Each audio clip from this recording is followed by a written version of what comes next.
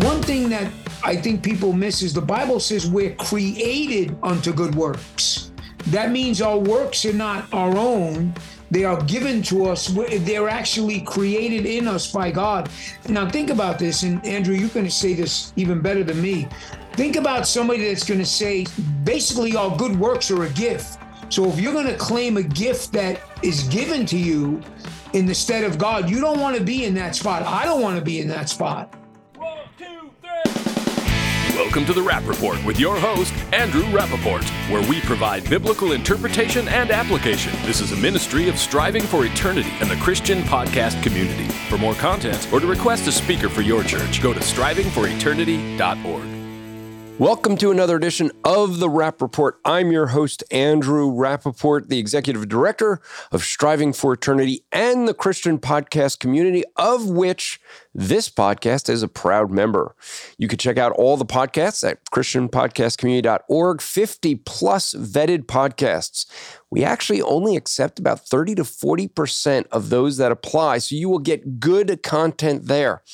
The topic today is a continuation as we're working through our doctrinal statement of what we believe. It is available at strivingforeternity.org. Go to the About section, what we believe. We're in the section on soteriology. That is the doctrine of salvation.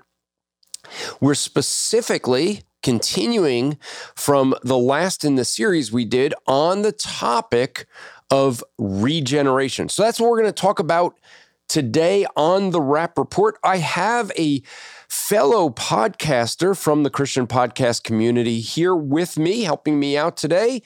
You will hear his voice. We may need translation. He has got this heavy New York accent. So if you have trouble hearing him, or understanding him, just, we'll have to work through this.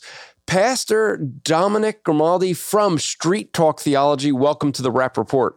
It's an honor to be here, Andrew. So you just did something on the gift. So you're trying to say we may need an interpreter when I speak? Is that what you're trying to say now? Yes. I don't know how many people in the audience understand New York, Oh, okay. So you're not saying I'm going to be speaking in tongues or anything like that, are you? I kind of thought New York accent was tongues. I could be mistaken, Yeah, that would go against your teaching on the gifts of this. Well, no, it wouldn't, because I believe people speak other languages, New York is just kind of its own dialect of. So help folks know a little bit about your background, where you pastor, a little bit about your podcast, and something of your history, because you do have a little bit of a dramatic history, maybe we'll say. Yeah, dramatic is, that's a pretty good word. Yes, I'm pastoring here in Desert Sky Baptist Church in Casa Grande, Arizona. Great church. They treat me and my wife, Rachel, unbelievable.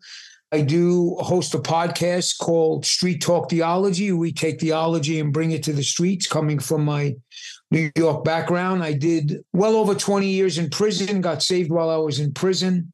I guess I can say literally that God broke my chains, right, Andrew? Literally. Literally, right? So, yeah, I got in trouble in prison, and you can get in trouble in prison. And I got thrown in the hole, and I didn't get my property for a few days, and there was a Bible there. I read it. I was reading 1st and 2nd Kings, and I got saved. And in 1st and 2nd Kings, wow. It's all inspired, right? I think your last show was on the inspiration of Scripture too, a little bit, right? Yeah, we talked about that, and you're right. I mean, it's like God could use His word to save any of us. So it's just usually people think it's the book of John that everyone has to read to get saved, or Romans, but 1st and 2nd Kings. Andrew, in my whole life, it was always about who was on top, and when I seen this, God was taking one king and knocking him down and bringing another one up. That's what caused me to repent, because I related to that. Or does that make sense? I kind of related to that theology, so to speak, out, and we see now what God, with Assyria, with Babylon, and how He would raise one nation and knock it down. So that kind of resonated with me. And I said, basically, I was serving the wrong king, right? Yeah. Now you're serving the right king. Now I'm serving the right king. Nobody's going to knock him off his horse, right? Nope. No, he's on a permanent throne. That's the beauty of it. Anyway, thank you for having me. It's an honor to be here. Well, let's begin with, as we dig into this doctrine of regeneration, and folks, again, if you want, go to strivingforeternity.org. Under the About section is the What We Believe.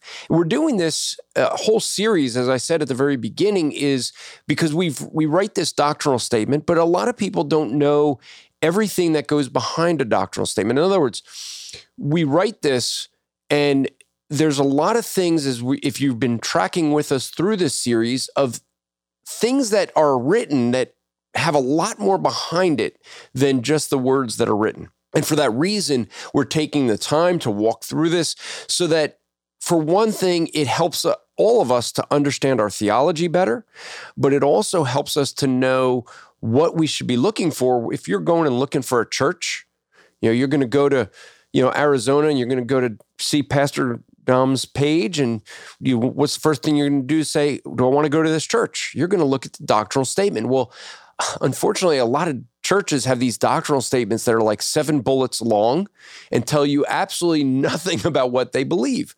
And some people think that by saying less, we have unity.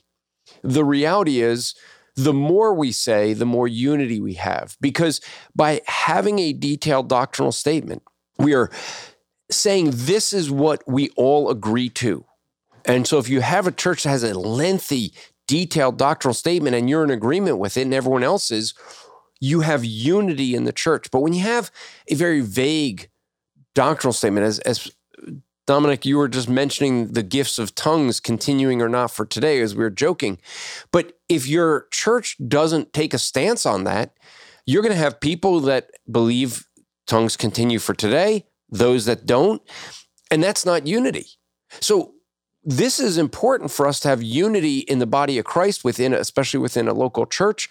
And that's why we try to write these things out. But we're also trying to show you what's behind doctrinal statements. And hopefully when you would read a doctrinal statement that you may see at a church or another ministry, you would see, as we go through this, you start seeing how much is behind it, and you start going, oh, I learned this before. This is what this refers to. And you start to pick up more of what's in a doctrinal statement. So let's begin.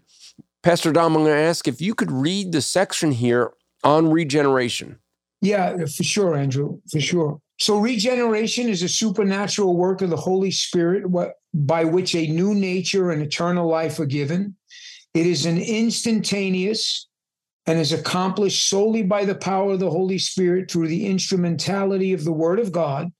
When the repentant sinner, as enabled by the Holy Spirit, responds in faith to the divine provision of salvation, genuine regeneration is manifested by fruits worthy of repentance, as demonstrated in righteous attitudes and conduct. Good works will be its proper evidence and fruit, and will be experienced to the extent that the believer submits to the control of the Holy Spirit in his life through faithful obedience to the Word of God. This obedience causes the believer to be increasingly conformed to the image of our Lord Jesus Christ. Such a conformity is climaxed in the believer's glorification at Christ's coming. All right, so we're going to pick this up now in the third sentence, because this last episode, which will be linked in the show notes, if you missed that one, you could go pick that up, listen to that. But we're going to pick up now in the third sentence, because this is where we left off. So we've so far talked about the fact that regeneration is a supernatural work. It's something that the Holy Spirit does. It's part of the ministry of the Holy Spirit. We talked about the fact that it was instantaneous. So this is not something that happens over time. We talked about it, that the Word of God is the instrument that the Holy Spirit uses and enables. The Holy Spirit enables a sinner to respond to regeneration in faith. And so now we talk about genuine regeneration. I'm stopping right with those two words for this reason. There are people who think they are saved, and they are not saved. There are people who believe that they have the gift of salvation, and yet what we end up finding is that they walk away from the faith later. Now, there's an entire book of Scripture devoted to this topic, actually, as far as genuine regeneration, what it looks like, and in the aspect, and we'll talk about this today, in the aspect of our sanctification. when we're regenerated, there's certain things that we would expect to see in a believer's life. And the book of James, the entire book, gives us like a little over a dozen different ways of testing our faith, those of us who claim we have faith, to see if it is genuine. So if you are struggling and wondering, is my faith genuine? Go to the book of James. James will help in that discussion. You say, well, Andrew, how do you know that people can walk away from the faith? How do you say they didn't have genuine regeneration? Well, let me give you one verse. 1 John 2, verse 19, John says this, they went out from us, but they were not really of us. For had they been of us, they would have remained with us. But they went out so that it would be shown that they all were not of us. John is saying that we should expect people to think they're saved, walk away later, and we find out they're what we might call a false convert. They thought they were converted, but they weren't. That's a great point. You know, we were just talking about, just before the show, about Demas. The Bible says that Demas left for the cares of the world. That's an interesting play for me, because who would think at least that he would know better? You'd think Paul would know. So at least for a little bit, Demas had, I don't want to use the word tricked, but Demas actually, in Paul's eyes, in the beginning, looked like a believer. And obviously, if you read the progression of Paul's letters, one time he just says, Demas left me for the cares of the world. And that's, so if you can pull the wool over Paul's eyes for a little bit, like you said, there can be a lot of, I hate to use the word false converts, that's probably not a good word, but ones who actually have not been regenerated could actually be in the church. And hopefully and prayerfully, the longer they stay in the church, if they don't walk away, hopefully they can be regenerate. So that's a good point, Andrew. What I call them is hypocrites and when they walk away, they stop pretending. And they get upset with me when I say that, because I used to be a Christian. I said, no, according to 1 John 2:19, you were a hypocrite that just stopped pretending. And a better example, Dom, would be Judas. I mean, think about this. Here's Judas. You have the 11 disciples. Even when he leaves to go and betray Jesus, after Jesus says, one of you will betray me, and then Judas gets up and leaves. Jesus says, what you're going to do, go do quickly. And they think he's going to give money to the poor, because that was part of a Passover Seder, was to go take care of the poor if you hadn't. They're thinking the best of Judas. Not one of them goes, oh, it's got to be Judas. No, when Judas goes to betray him, they actually are going, oh, he must be going to give money to the poor. I mean, he must have so fooled them that they're thinking the best of him, even when he's going to betray Christ. And you know what else? You know what I think about Judas? I know it's not in the scripture, but he was probably preaching too. I mean, right? I mean, that's the thing that gets me, because I know, we know where the Bible is silent, we're silent, but he went out with the 70. I mean, he was preaching and teaching. And that's the thing that, for me, that, we don't talk about that enough, but he was just not robbing money, though he was robbing money, but he was preaching and teaching and robbing money, I guess, at the same time. When we see that a lot sometimes on TBN. Am I allowed to say that? Or no? Yeah, we're not opposed to naming names here on this program. But what we end up seeing, though, is that we do see people who, like you're saying, preaching. I mean, I know men who got saved in seminary or even at the pulpit. And so knowing that, we must start with the fact that when we're speaking of regeneration, we're talking about a genuine regeneration, not the regeneration that people think they got, where they proclaim or profess to know Jesus, but they don't possess him. And there's a difference there. And so we're being specific here. We're saying genuine regeneration, when someone is truly converted to Christ. And so we're going to say throughout, I've said this throughout the series, people can't lose their salvation. Once you understand what salvation is, when you understand man's nature, we looked at that, you understand God's nature, and then you look at what salvation is, you can't lose that. All of our sin was paid at the cross, all of it. And so we recognize, though, that there's some people who think they're saved, but they're not. And so that is what we're focusing on now. Genuine regeneration is manifested by fruits worthy of repentance. So this is what we start getting into, that the topic that we'll dig into in later episodes on sanctification. But sanctification it's that process where we're made more like Christ. But guess what? It is the natural response to regeneration. And so this is where a lot of people struggle, because they turn to James chapter 2 and they think that, and we've discussed this here, they think somehow that works are necessary for salvation. But his argument that he makes, if you look in James chapter 2, you have to actually start in verse 14. Most people start in 15, but 14 is the question that's being answered in the rest of the chapter. He says, "What use is it, my brethren, if someone says he has faith, but has no works? Can that faith save him?" Well, what faith is he talking about? That faith we were just talking about, a false faith, a faith that is not tied to a genuine repentance. So what his whole argument here is that if you are truly regenerate, there are fruits that come along with that. If there's no fruit, then that causes concern. Now you say, well, how long do we take to have fruit? Well, I won't speak for Pastor Dom here. I could speak for myself that there were certain things like foul language that I stopped almost immediately after getting saved. But there's other things that I've still struggle with today. And there's going to be a progression in some things we're gonna stop right away. Others we're going to struggle with for a long time. That doesn't mean that we're not saved.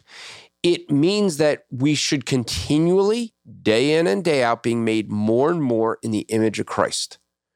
But if you've been saved for 30 years and there's no change, no difference, after 30 years, you're not more like Christ, then you should have concern. That's a great point. I think, there's some things that God just alleviates by grace, and there's some things and that you will struggle with. And some of those things that you struggle with, Andrew, is the very things that keep you on your knees, right? I mean, those are the things that there are some things that, like maybe language or whatever it might be, that God will just miraculously, supernaturally take away. But I believe there are some things that you just will struggle with that would keep you on your knees. And I think that one of the things that hasn't been mentioned, and I know you know, but I was listening to the earlier podcast that you and Brother Kofi did, one thing that I think people miss is the Bible says we're created unto good works. That means our works are not our own. They are given to us. They're actually created in us by God. And I think that's where, so if people now think about this, and Andrew, you can say this even better than me.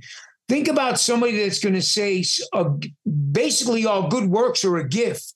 So if you're going to claim a gift that is given to you in the stead of God, you don't want to be in that spot. I don't want to be in that spot, because the Bible says that we're created unto good works after the regeneration. So, and I don't hear a lot of times people say that, but I think it's pretty clear in Ephesians, if I'm not mistaken. Yeah.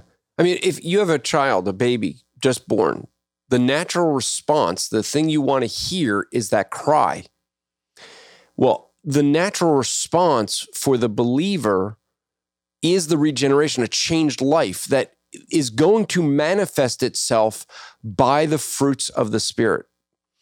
Now, or fruit of the Spirit. And the fruit of the Spirit is love. So that's the first thing we should see changed. There is a thing where in our sin nature, we're going to be selfish, prideful. That's our nature. But when we're truly, genuinely regenerated, there's going to be a change where we have a love for others. Why? Because Christ first loved us, we will love others. And so we're saying here that genuine regeneration, the way you can see it, is that by the fruits that are worthy of repentance. And we could go through the scriptures and see countless times that the fruit of the Spirit is explained, whether it be in Galatians 5 where we have that, but there are things that you end up seeing throughout where Galatians, you're going to see the list of things to put off, the list of things to put on. That is the new creation. And Pastor Dom, you referenced Ephesians 2:10, for we are his workmanship created in Christ for good works, which God prepared beforehand that we should walk in them. So that's saying that this idea of good works, we can't do them to get saved, but once we're saved, that is the proper response to regeneration. So if you're not doing that, if you see someone that doesn't have the fruit in their life over time, that's a concern. And I'm just going to say this, time and truth go hand in hand. Give it enough time, people will either walk away from the faith, or they're going to expose that they don't have fruit, or they're going to show that they do have fruit. And you know this, Andrew, the word peritome, or the word walk, it's not like taking a walk around the block. That word means a way of life in the Greek language. I know we use it for walk. And so, this, like you said, I'm trying to, we should walk in these good works that God prepared beforehand. This means becomes our life. Like you said, we're not going to get everything perfect, but this is something, it becomes our life that was created to us. And I heard you say before the foundations of the world. I like the way you put that, like God speaks to us at our own level. But I think the word walk is something that, that's a way of life. I think a good way of translating that would actually be pattern of life, because I think that's what it's trying to describe, right? We talk about it as being a walk, but really it's our pattern of life. If I have a pattern of lying, deceiving, being selfish, you should not believe that I'm a believer if I've had this pattern for a long time, and that's the natural pattern.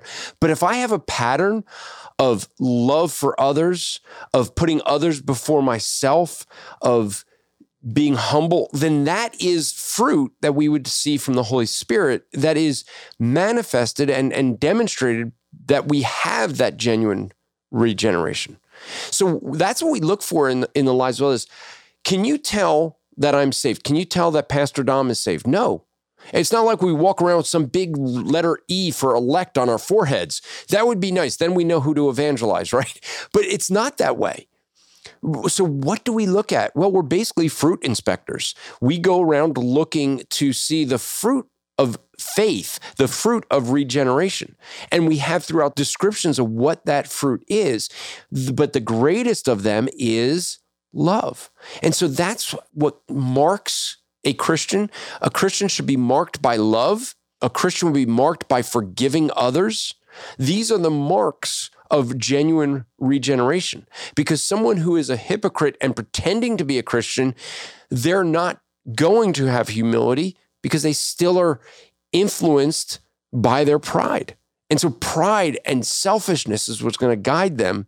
They may be pretending to be a Christian because that's part of what's guiding them to look good in the eyes of others, or trying to earn salvation, as many try to do. But a genuine regeneration is where the Holy Spirit is going to work within us to bring us to loving others, to humble ourselves, and to submit to God. That's really going to be some of the things we're going to see. And so we say here in this statement is, so genuine regeneration is manifested by fruits worthy of repentance. And now I say, as demonstrated in righteous attitudes and conduct. So what are we talking about with righteous attitudes and conducts? Well, this is the idea of having the attitudes of submission. Now, this may surprise people, because a lot of people think of submission, and the verse that so many people think of when they think of submission is Ephesians 5, in the context of wives submitting to their husbands. However, that's actually not what the Bible says. Then they read to you more literal translation, Ephesians 5:22. Wives to their own husbands as to the Lord. So where do we get the word submissive from, or subject? From verse 21. Verse 21 says, and be subject to one another in the fear of Christ. Wives to their husbands, husbands to their wives by showing love, children to their parents in obedience, fathers to their children by not provoking them, slaves to masters, masters to slaves. You'll see that in Colossians. So what do you see? You see, actually, another place you'd see where we do see the word submit is in 1 Peter. When speaking about submission with wives, you see that. But again, he starts off there by talking about submission to all. And then he gives a bunch of examples of submission. Submission to government, an ungodly government, to wives to unsaved husbands, slaves to bad masters. So what he's doing is giving extreme examples where it is difficult to submit. And he's saying this should be the character in all these different ways. But you know what? All of us should be submitting to one another. That is the attitude. It's kind of the illustration I always remember was from a pastor friend of mine that he said, he gives the illustration of submission this way. He says, there's little Johnny in Sunday school and he's standing up and the teacher tells him, Johnny, sit down. Johnny doesn't want to sit down. Johnny, you sit down right now or I'm telling your parents. So Johnny sits down and says, well, I'm sitting down on the outside, but inside I'm still standing up. Well, that's someone who's not submissive. They don't have the proper attitude. And so if we have a genuine regeneration, the Holy Spirit is working on us, we're going to have an attitude of submission to one another, love for one another, humility, and it's going to work out in our conduct. And this is an important point. And I'm sure Pastor Dom, who has done counseling, understands this as well. Our conduct starts with our thinking. So if we have the proper attitudes, the proper thinking, it's going to affect the way that we behave. This is different, by the way, than the way culture says. Culture says, change your behavior. You'll feel better about what you do. That'll change your thinking. What the Bible says is if you change your thinking, that will work its way out in your emotions. You'll feel better about what you're doing because you have a right thinking, and that will change your behavior. And that's why we started with attitude and conduct. If you're genuinely saved, that's going to change your thinking about things. It's going to change your emotions about things. It's going to work its way out to your conduct. So what can we see? The conduct. You can't see my thinking. You can sometimes see my emotions. The thing you're looking really for in the emotions is you're seeing the conduct, the outworking of it. Yeah, I was looking at in Philippians where it says, thinking are more important of others than yourself, and then using the example of Christ in there who emptied himself, taking the form of the slave, just thinking about other people more than yourselves. That's a tough play, Andrew. I don't care what anybody says. That you read that, and then obviously giving the example of Christ and, coming down, but you talk about it, that's hard stuff. And it's just hard. Well, one of the things I say, it's really difficult to be able to measure, even for ourselves, our spiritual maturity. How do you do that? Well, what is spiritual maturity? It's humility. How can we measure, even within ourselves, an objective way of looking how we're doing with humility? And one of the ways that I've kind of really realized, and this is something each of us could do, each one of you listening, think about, when somebody corrects you, how quick are you to defending yourself versus listening to what they say? Now, there's times where people will say something and you hear what they say and it's not true. And so you're correcting that. We're not saying that. It's about that attitude. And each of us knows in our own heart when we're doing that. We know when we're just rejecting what they say out of hand because we don't want to admit we're wrong versus hearing what someone says, having already evaluated it and realized that, hey, let me correct that. But how quickly do we defend ourselves versus receiving correction? That's a good measure, I think, that each of us can examine ourselves and know. So that's one way that I kind of say we could look in how we're doing spiritually. Yeah, you know what I find, and that's a great point, because I don't want to say it was counseling, it was speaking to a congregant, and it's tough in the beginning when somebody is, whether reproved, whether it's anybody, in the beginning, they may kind of buckle against it but later on, when they sit down and they realize and think about it and they come back, sometimes it just takes that realization of the power of the Spirit in somebody's life to say, hey, Pastor was telling me this because, or Joe was telling me this. And I thank God for that conviction of the Spirit, as you talk about. I think those things are important. I think sometimes in the beginning, our pride is going to jump up. But I think as you reflect on these things, and I think reflection is huge. I don't think we do enough of it. I think we react more than we reflect. But I think as true Christians, as we do reflect, thank God we have maybe by God's grace, the Holy Spirit to govern our thinking and come back and say, hey, Andrew, listen, I messed up. You were right. I just was in my feelings. There's nothing wrong with that. I think we need to reflect more than we react. I think David went through that a lot in his life, going from reaction and reflection. Just think about the one he married, Abigail, right? I mean, she made him reflect instead of react. Yeah. And, a lot of people don't think about this, but that's what the Lord's Supper is supposed to be about. We should be reflecting. Now, not many churches do that, but part of Lord's Supper should be a time of self-examination. And some churches don't give enough time for that. I do. So, this leads right into good works. And so before we get into the good works, let me just let you guys know that as we're studying the Bible, you may want to dig in deeper. You may want to get more out of your own Bible study, and you can do that by upgrading or buying Logos. Now, Logos just came out with Logos 10. If you already have Logos, you can get some of the packages. And if you do it through our website, through our link, you could actually get not only a discount on your package of Logos, but 5 free books. Now you say, well, Logos is really expensive. I get it, but here's what it does. It's actually giving you not just books, but they're all tagged with things so that you can cross-reference easy. You could do searches, and you could look up by topics. It's really what you're getting with Logos is not just books, but you're getting all the scholars that they hire to examine these books and go through all these books to tag them so that when someone's referencing something, even if it's a pronoun, who's that pronoun referring to? That's what their scholars have done. And so it really is a great resource if you want to do some serious Bible study. And we have a link to make it easier for you. Just go to bit.ly, bit.ly, then /SFE logos. So bit.ly/SFE LOGOS.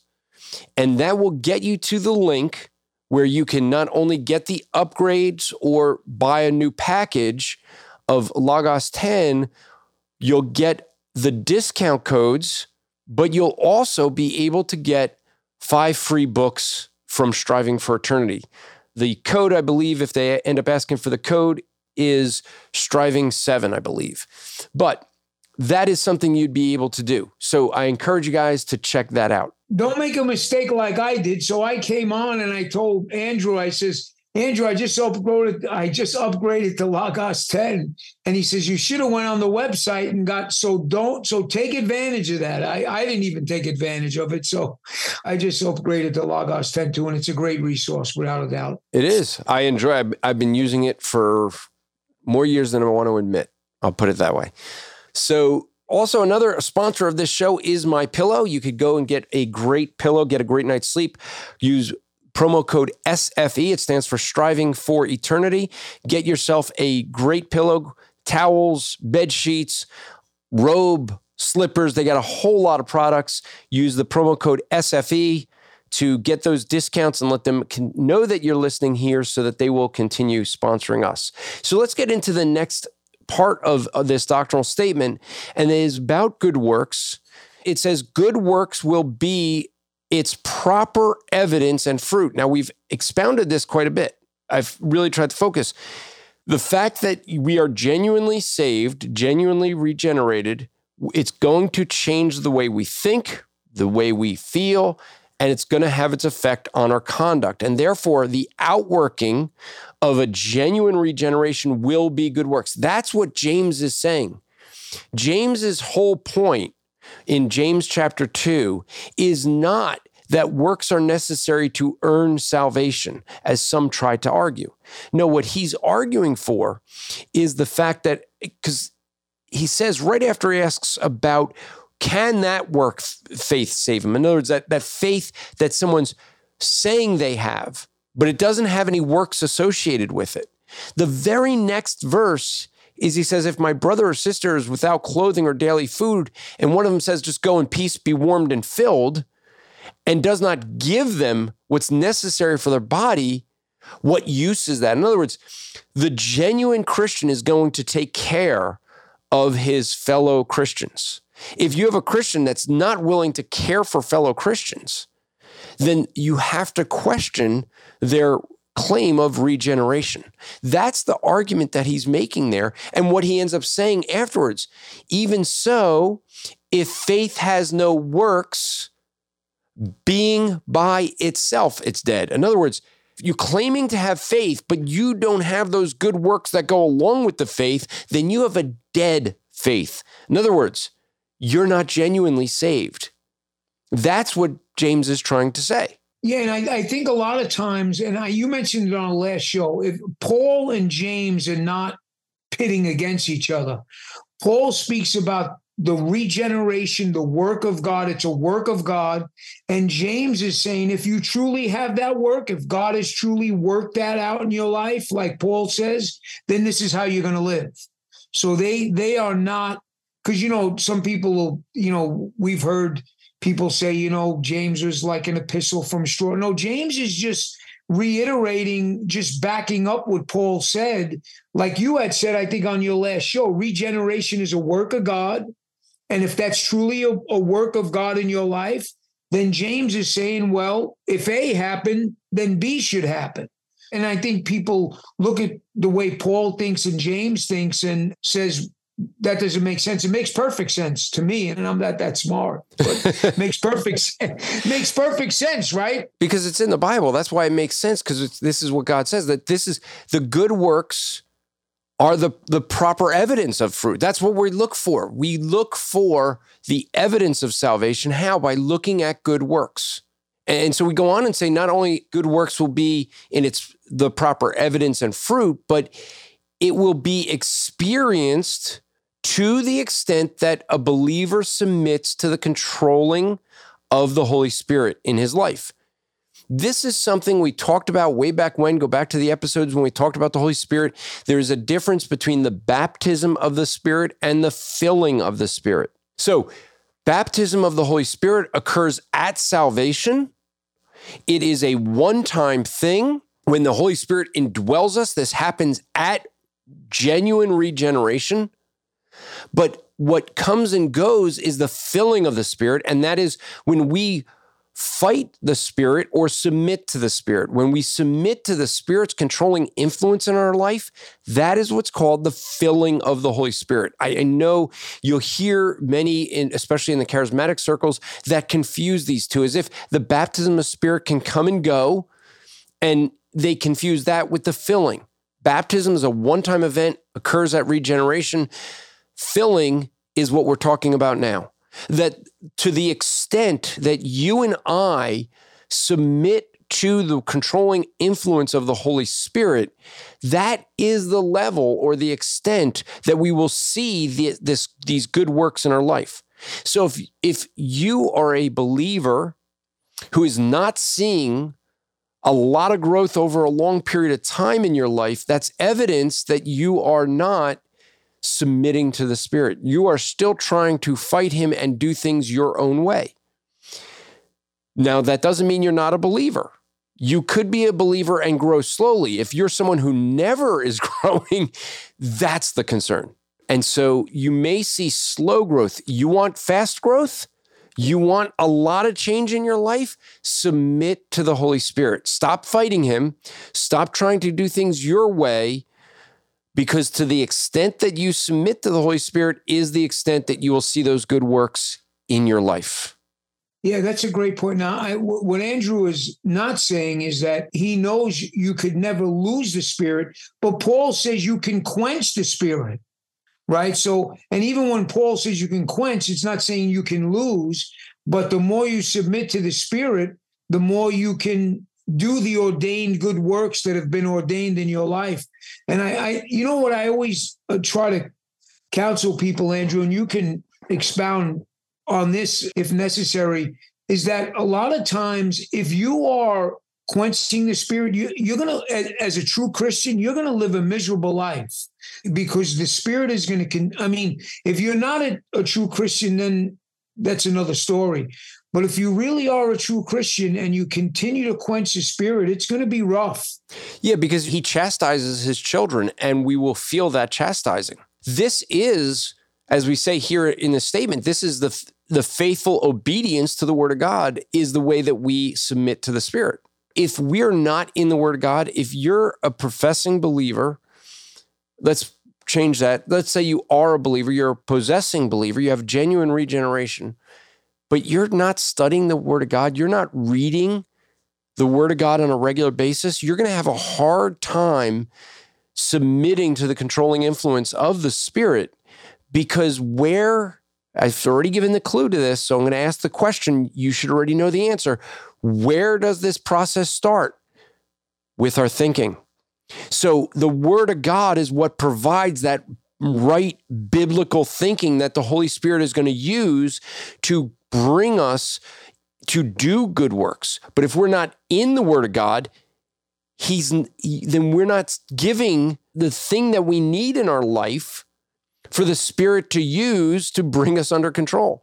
And so if you're not regularly in the Word of God, in prayer, that is where you start. And that's what we're trying to say with this, is that the extent that the believer is going to submit to the Holy Spirit in his life through faithful obedience to the Word of God. But I'm saying here, the next sentence, this obedience causes the believer to increasingly conform to the image of our Lord Jesus Christ. That's the goal of reading the Word of God. It's not just so we know dates and facts and places and people and be able to impress people with how much we know or memorized. No, the Word of God is going to cause us to read that and see the areas we need to make changes in our life. And that's what the Holy Spirit's going to help us with.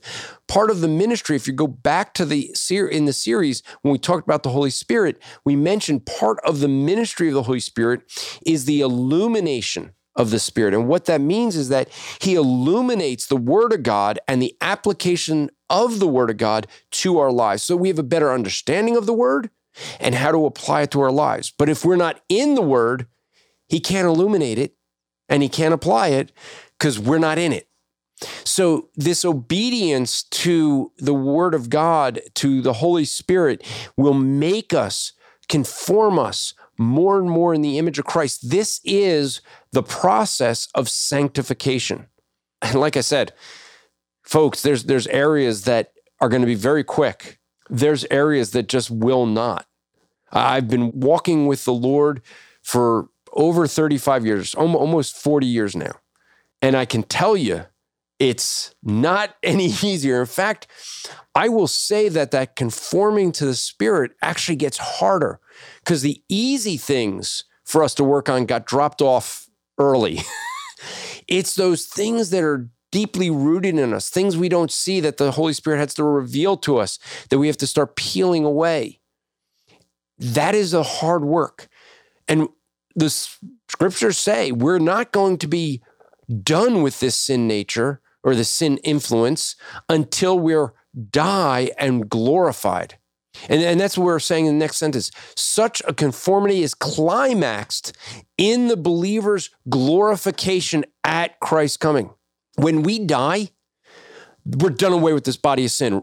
2 Corinthians chapter 5. I love that chapter where it talks about that we get rid of this body of sin, this tent, this temporal tent. We'll be with Christ, the one whom we love, and we will not have this influence of sin in our lives. That's the climax, but we're not going to get there. You know what the reassuring thing is what Paul says in Philippians, that God is not only the author of our faith, but he's the finisher. I love that because it means that God's not done with us. God is going to keep working on us, that he is going to be there step by step. And eventually, the moment we die, we're glorified. Then we will be sinless. Do not let any people tell you what this is saying. As I've said throughout this series, the things that this says and doesn't say, there is a doctrine that many teach called sinless perfectionism. What they teach is that we as believers could be sinlessly perfect and never sin. In fact, they'll argue that if you sin, you lost your salvation. Some of them will say you can get it back again. Some will say you can't. Hebrews chapter 6 is one that they use, and Hebrews chapter 10. And those two passages would say, if that's speaking of your regeneration, if you lost it, you can never get it back. But I don't even think that's what those passages are talking about. Those passages are talking about what we've been discussing this whole episode. They're talking about people that are hypocrites, that pretend to be Christians. They go to church, they put on the show, and then eventually walk away. They had the light. Not meaning that they possessed salvation, meaning that they sat in church, heard the word of God, but they didn't eat upon it. They did not have it within them. That would be the difference. And so we are not sinlessly perfect on earth. We're sinlessly perfect in heaven. That's the climax that we receive of our sanctification. And it's in glorification.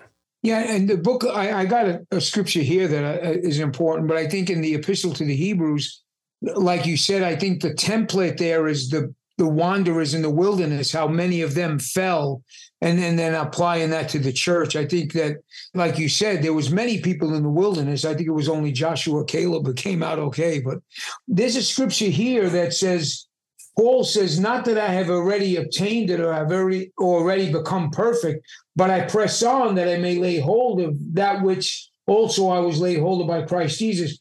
Brothers, I do not consider myself as having laid hold of it yet, but this one thing I do, forgetting what lies behind and kind of stretch his neck forward. So even Paul is saying there, I have not obtained it fully, but I press on to do so. And he even says later on that would fully be realized in the resurrection when he is with the Lord, obviously. So it's a great point, Andrew, that we got to press on. Yeah, and the fact that Scripture talks so much about pressing on and overcoming, it doesn't mean that we are going to lose our salvation if we sin one time. And I know that those that are in the sinless perfectionist camp will talk about a willful sinfulness.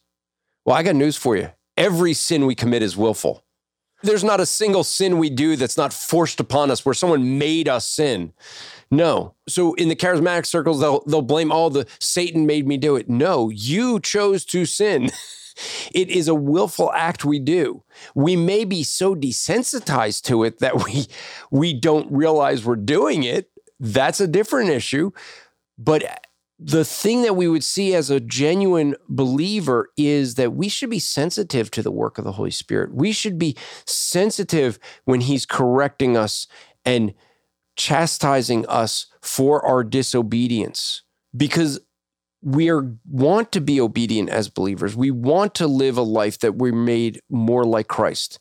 So the steps that we're seeing is that what we're walking through in this doctrinal statement is not just, hey, here's what regeneration is. How do we spot it in ourselves and others? What do we look for? We look for good works, the good word, the fruit of the Spirit.